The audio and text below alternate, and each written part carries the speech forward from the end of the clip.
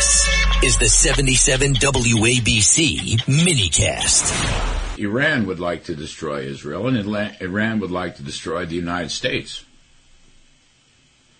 But Putin wants to just take over Ukraine, add it to his empire. So they're very different. And with respect to financing the Ukraine war, again, I don't want to pull the plug on Ukraine financing, but I do feel that in Congress, in the debate, they should be debating Ukraine separately from the debate regarding Israel. There won't be any debate regarding Israel, except for some crazy people on the far left, Tlaib and some of the quartet crowd, bunch of nutcases. There'll be almost unanimous support for Israel. There will not be unanimous support for Ukraine. I reckon there will be a lot of support to help Taiwan. And the other piece of the funding, $106 billion funding, with respect to the U.S. southern border, I don't know what they're doing there. That is not, by the way, to close the border. That is to expedite people coming across, which is very bad. And that needs to be debated separately. So I don't like this one-size-fits-all. I don't like this one package. All of these issues should be debated separately. So that was my biggest problem with Biden in that speech. Again, good on Israel, but we have to debate Ukraine, whether there's an exit strategy, whether there's diplomatic initiatives, whether there's potential for some kind of ceasefire, peace discussions. All these things have not been discussed, and they need to be discussed because the Ukrainian situation is different than the Israeli situation. The United States has to pledge itself unambiguously, virtually without limits, to the support of Israel. I can't say the same about Ukraine. We also have to make sure we're dealing with Taiwan, but we need a full public discussion of the United States' efforts with respect to Taiwan to stop our enemy, China.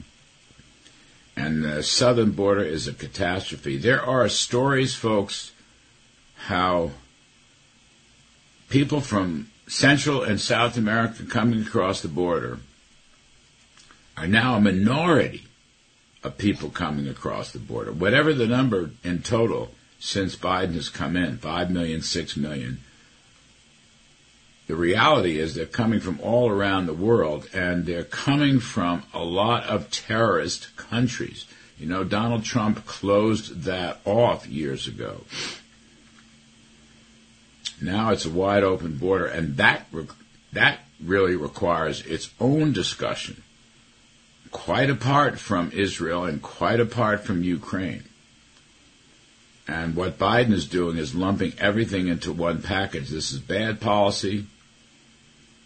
It creates moral ambiguities, and it creates military ambiguities. So I don't like this one bit. Now, on the Israeli war, and again, the troops are massing. They have not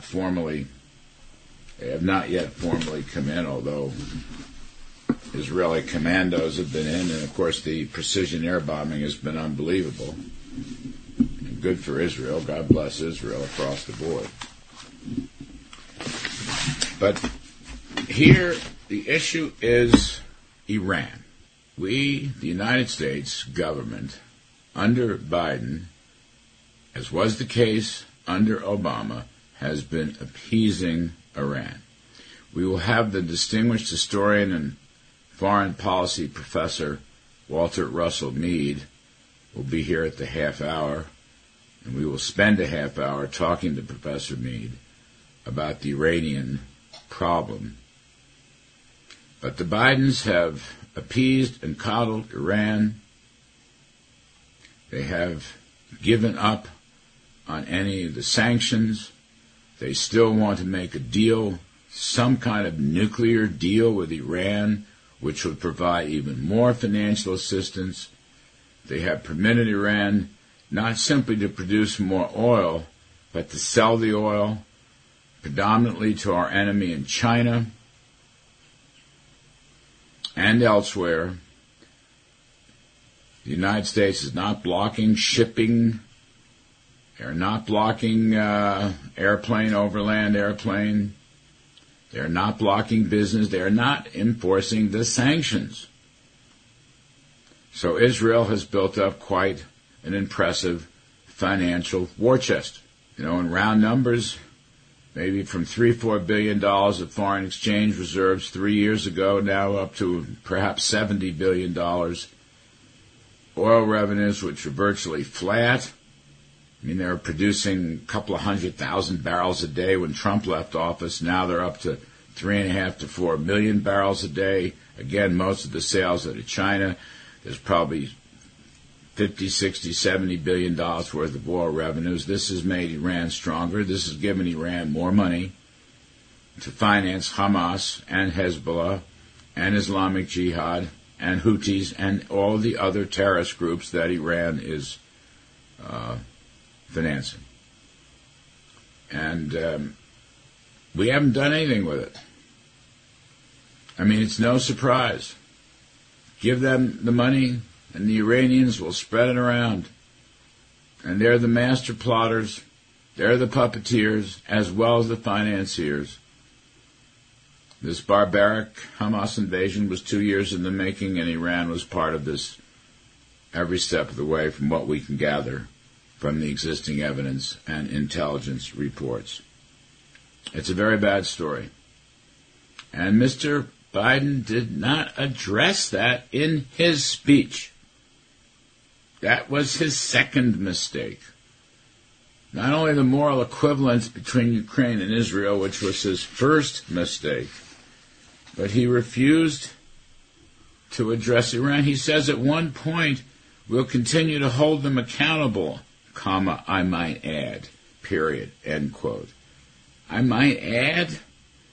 What's he talking? This should have been first and foremost. And still,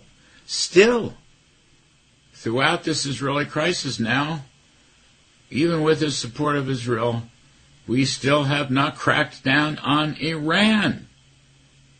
We are not stopping their shipping. We are not stopping their oil sales.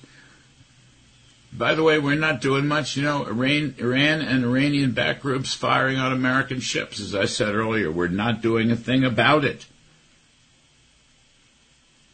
By the way, there are 30-some-odd dead Americans and another 10 to 15 American hostages, and Biden is not focused on that. This is a direct insult to the United States. You think Reagan wouldn't have made a fuss about 32 Americans killed by Hamas or 10 or 15 taken hostage? You think Donald Trump wouldn't have made a fuss about the same thing? Biden hardly talks about it. He mentions it in passing as a statistic, but he does not put any military or foreign policy or moral force behind it. We can't let this happen. We cannot let this happen. The hostage issue is a vexing issue. There's no question about that. The Israeli hostages, the American hostages. But these were places where Biden's speech to the nation Thursday night was sorely lacking. He's not tough enough. He is not tough enough. Weakness breeds weakness. Weakness breeds weakness around the world, for sure, in the Middle East with great certainty. We had peace in the Middle East under Donald Trump. We have had a blowout, a military and terrorist blowout and blow up in the Middle East and elsewhere around the world under Joe Biden. Peace through strength? I would say right now it is weakness. Mr. Biden didn't look good. His words were slurred. This was problematic also. But most of all, at least now we can say, hopefully, that Biden is backing Israel. Now the question is, will he interfere? Will he interfere with the Israeli Defense Forces as they make their move to annihilate Hamas?